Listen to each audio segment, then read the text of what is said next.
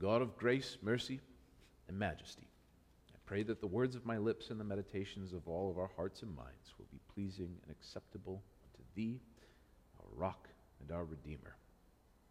Amen. So then, this story. Man has two sons.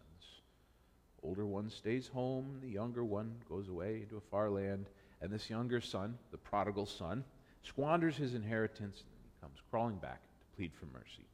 His father welcomes him home, joy, and a great banquet. But then the older son, bitter, refuses to join in the festivities. Scripture text today deals with themes of reconciliation and peace, and not just peace, but peace within the home, peace within the family, peace through reconciliation. Paul writes about reconciliation, as we just heard, as a special kind of ministry, as a unique kind of ministry that we have specifically as Christians. In his letter to the Corinthians, as we heard, he writes that God reconciled us to God through Jesus Christ. Now God's given us the ministry of reconciliation. The ministry of reconciliation. And so complementing this is the parable from Luke, the parable of the prodigal son. It's probably the most widely read and widely preached on parable from Luke. And there's not a whole lot of new light to be shed on this story. So I'm not going to try to hit you with some kind of revolutionary upending of common understanding. But it's a good story, but it's a frustrating story. It's painful. It seems backward, and it seems unfair. And, I'll say, I think it seems like today, a lot of television programs recently, or movies, are about bad behavior, bad people getting ahead in life. In fact, I think a lot of movies these days seem to lack a clear protagonist, a good guy. This parable could be lifted from a script of a program like that. I think if I had to name it, I would call it the parable of the irresponsible enabling father. The parable of the hardworking older brother who got cheated. The parable of the lazy but adventurous young man who had everything in life handed to him and never even really said thank you. So, who is Jesus talking to when he is telling this parable? We're standing there, overhearing it. God wants us to hear this. Who else is in the audience? Who's Jesus talking to? Well, there's two groups of people, the Bible says, gathered together in one place. Jesus is telling the parable to both of them at the same time. The two groups are, on one hand, the tax collectors and sinners, and on the other hand, the scribes and the Pharisees. All right, well, these two groups are on lousy terms to begin with. Yet on the one hand, you got sinners, and on the other hand, you got the church folk. The parable is aimed at both of them. Perhaps it's meant to remind the sinners, tax collectors, other dissolute, I think is the word this parable uses, to remind them that they can come home. They can always come home. Perhaps it's meant to remind the church folk, the scribes and Pharisees, that God will always receive the sinners who come home. But I'm most interested in getting to the heart of what the parable means to us personally today and how we can act it out in our lives. Because I've got, I think, probably via this broadcast, about an even mix of church folk and sinners. I saw a postcard the other day. It was evangelizing folks to a little small-town church in a village, and they were trying to get their pews filled up again after this long absence, this long time away after COVID. And the little postcard, it said on it, "Are you the sort of person that refuses to go to church because it's full of self-righteous hypocrites? Well, we're only halfway full, so we could use your help getting the rest of the way there." Well, that's a church with a good sense of humility, right? The applicable question for us today, whether we're a good church folk or lowly sinners, whether or not we want to go to the party. That's it. Whether or not we want to go to the party. It's a choice that we have to make for ourselves.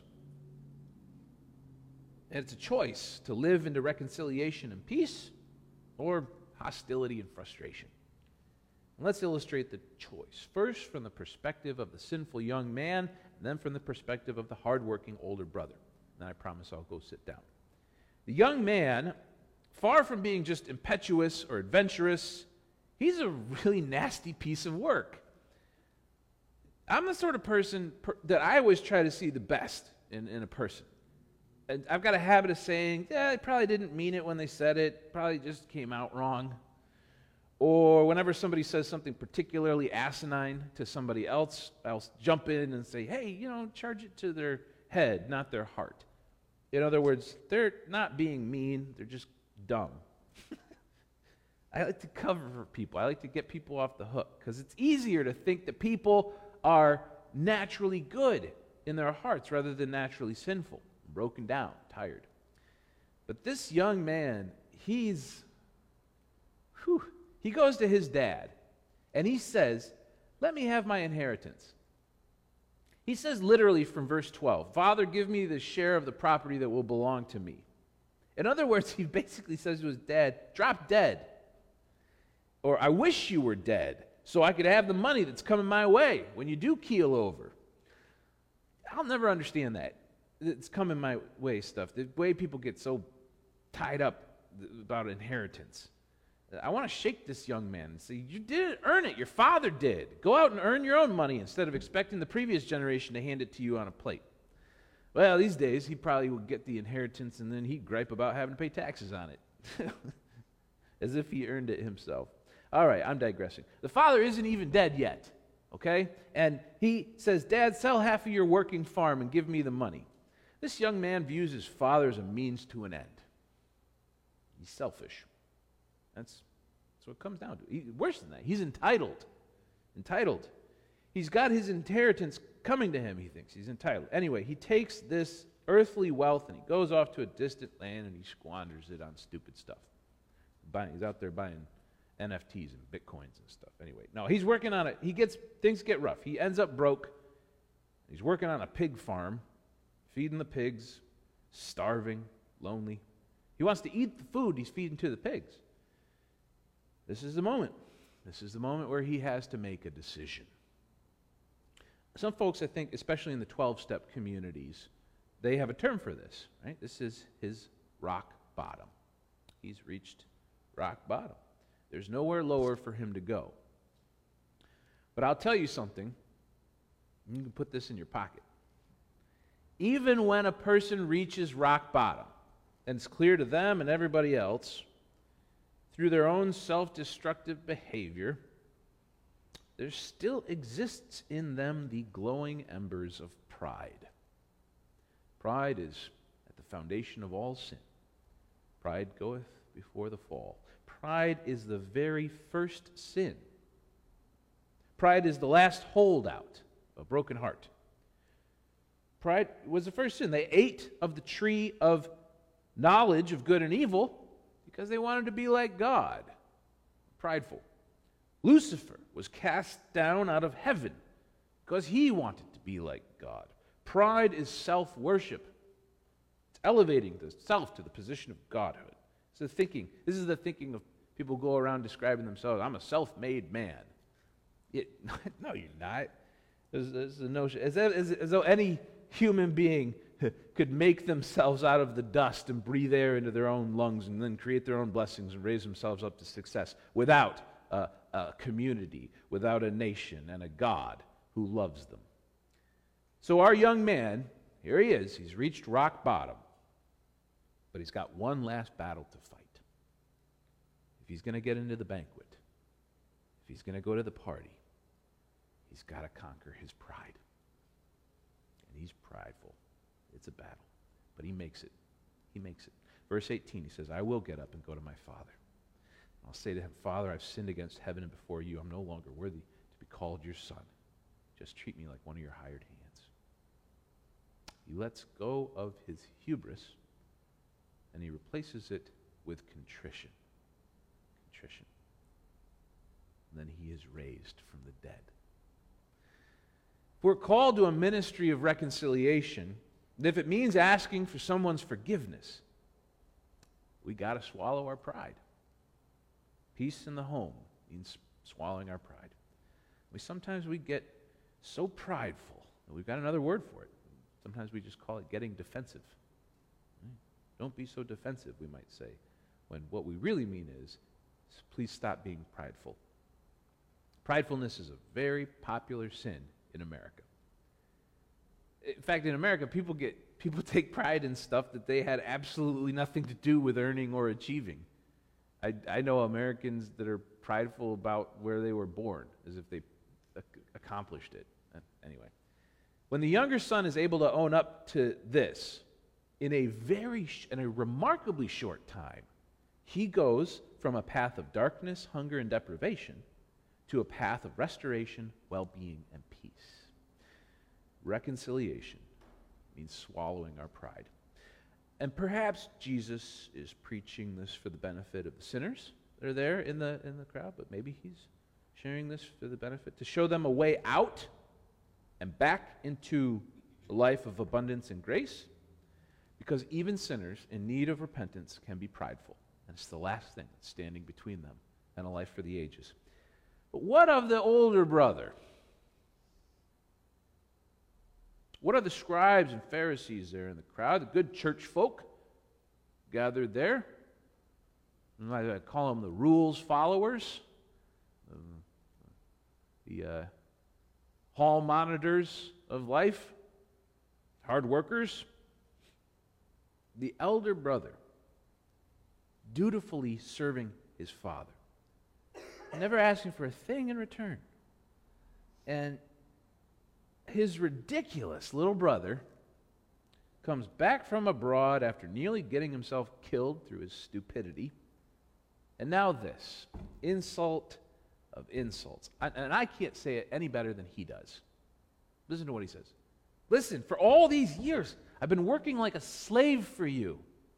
I've never disobeyed your command. But you've never even given me a young goat so that I could celebrate with my friends. And when this son of yours comes back, who's devoured your property with prostitutes, you killed the fatted calf for him.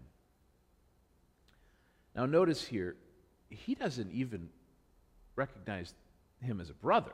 He calls him this son of yours. It's not fair, he says. It's not fair. And he doesn't go to the party. What is standing between the older brother and the party? What's keeping him out? Oh, it's the rub, right? It's the same exact thing that was keeping the younger brother away. Pride. His pride won't let him out from underneath his bitterness. I work hard, pay my taxes, I play by the rules. Because of that, I can't enjoy what I have unless he gets what's coming to him. That's pride, if it's anything.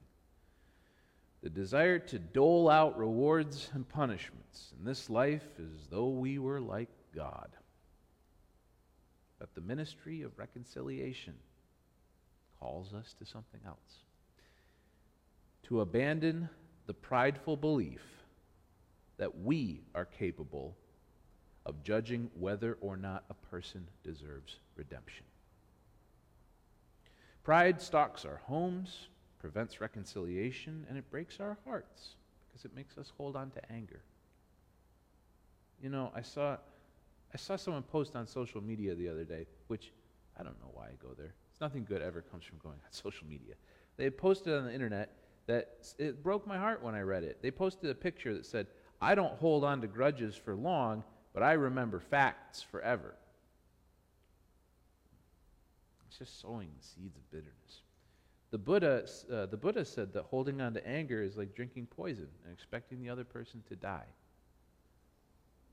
So, who are you angry about?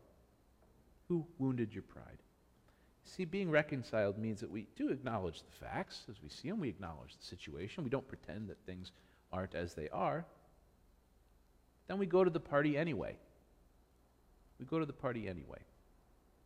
Because we can stand on our pride and we can stay out in the cold for as long as we want to. Or we can confess as Christians that grace is God's, and God's alone to give.